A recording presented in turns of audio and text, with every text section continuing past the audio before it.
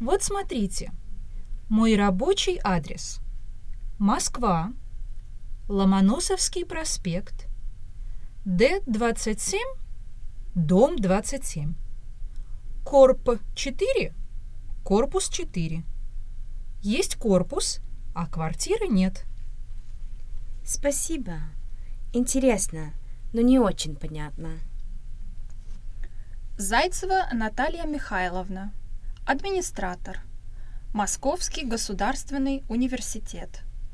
1 1 9 9 9 1. Москва. Ломоносовский проспект, дом 27, корпус 4.